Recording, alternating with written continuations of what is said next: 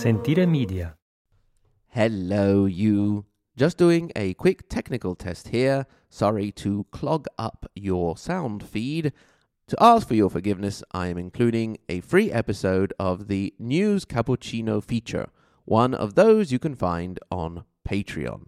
I hope you enjoy it, and once again, apologies doing some technical updates on my tracking system.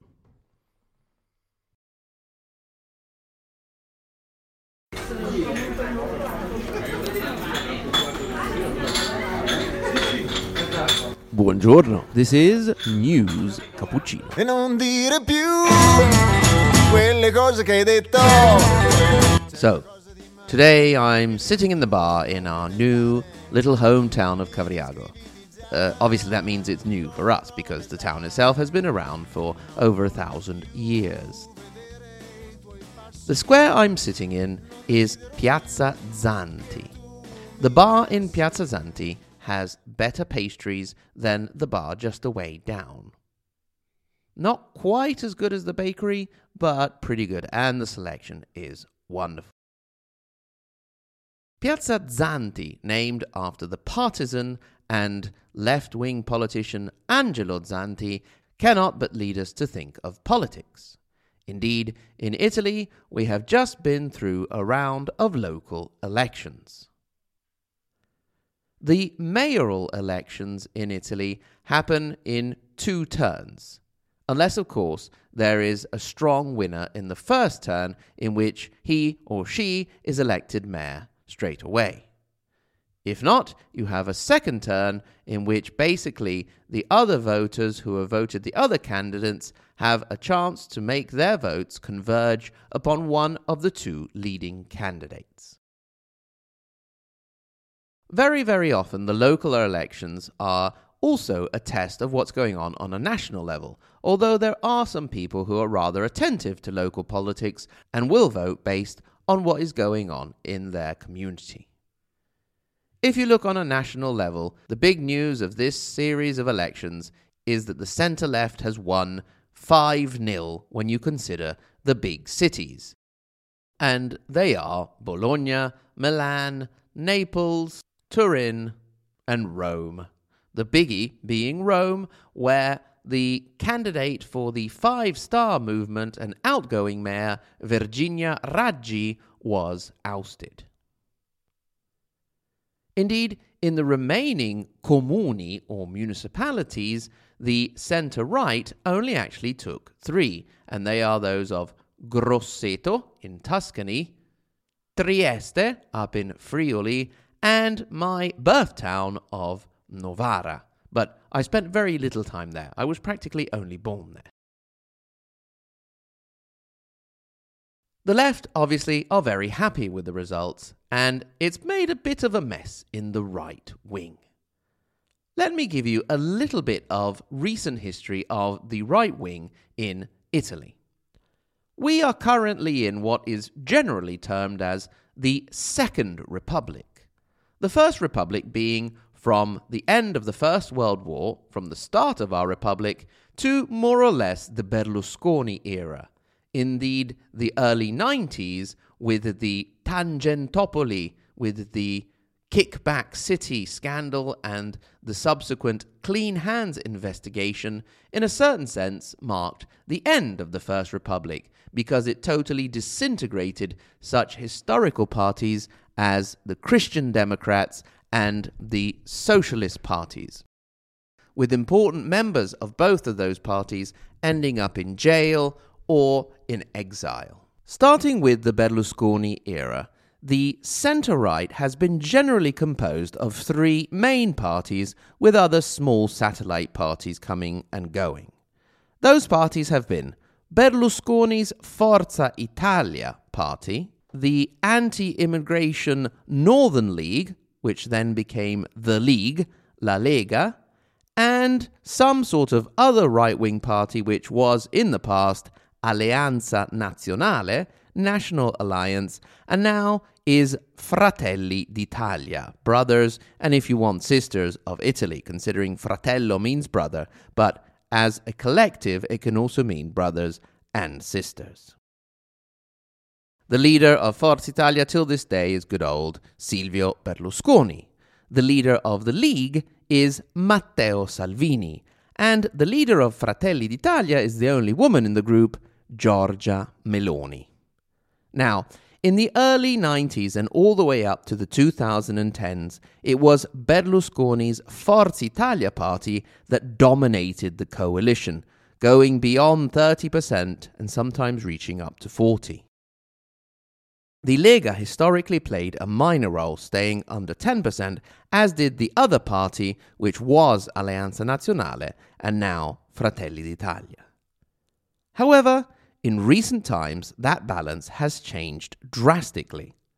First of all, the Lega overtook Forza Italia and reached very high levels of approval, going above and beyond 30%. In more recent times, instead, it is Giorgia Meloni's Fratelli d'Italia that is gaining ground, becoming almost the first of the three parties.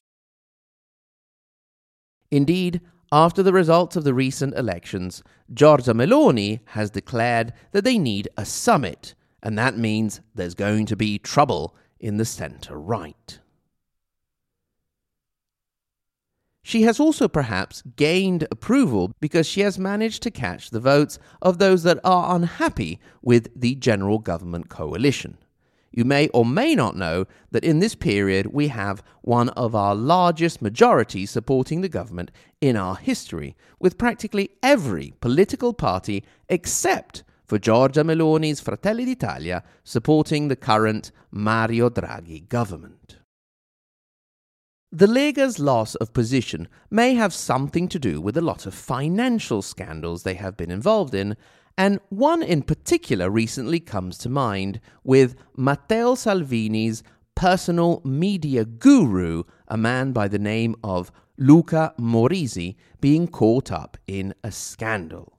Indeed, he was caught doing a drug party with loads of cocaine and 2 young Romanian male prostitutes. This is very, very ironic because the Lega party tends to have a rather homophobic, traditional family view of society. It is also rather interesting because it was this guru, Luca Morisi, who may have orchestrated Salvini's move with the whole "are you a drug dealer" issue. Let me take you back a bit. The year before last, we had regional elections in the region of Emilia-Romagna, the region I live in.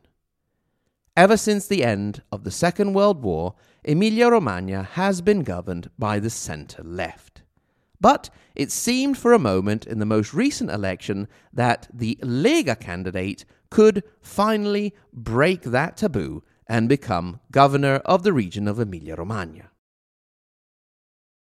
One of the various campaign stunts that Matteo Salvini pulled during that period was to go to an area of Bologna in which the neighbourhood residents were accusing a young North African man of being a drug dealer. Salvini's solution to the problem was to ring his doorbell and ask him, "Are you a drug dealer?" At the time, this was obviously met with great indignation for the violation of the young man's privacy, lack of any kind of proof or investigation, and most of all, we all thought, well, if it's that simple to find a drug dealer, why have we been wasting all of this money over the years in investigating them and building up cases and so on? All we had to do all the time was go around ringing doorbells and saying, "Are you a drug dealer?" It is highly, highly ironic, therefore, that Matteo Salvini's media guru was caught in the drug party. And this gave rise to one of my favourite most recent memes. You see Matteo Salvini ringing the doorbell, asking the now iconic question, "Are you a drug dealer?" And you see the speech bubble coming out of the intercom saying, "Matteo, you idiot, it's me, Luca." Anzi vai pure a rimediare, anzi vai pure a rimediare, anzi vai pure a rimediare. Sentire Media. Hey, podcast producers and show hosts. Do you want to join a podcast network that celebrates all things Italian? At Sentire Media, we understand the allure of Italy and its unique culture. Our devoted team of hosts and producers are all driven by their shared passion for Italy. And we work tirelessly to create the best lifestyle podcasts and content that will whisk you away to the very heart of Italy. With us, you can savor the mouth-watering flavors, get lost in the stories from the past, break down the cultural barriers, and truly immerse yourself in the vibrant traditions of this intoxicating country. If you have a great podcast idea or are already in production and would like to join Sentire Media, head over to sentiremedia.com, that's SENTIRE media.com, and find out how to submit your show.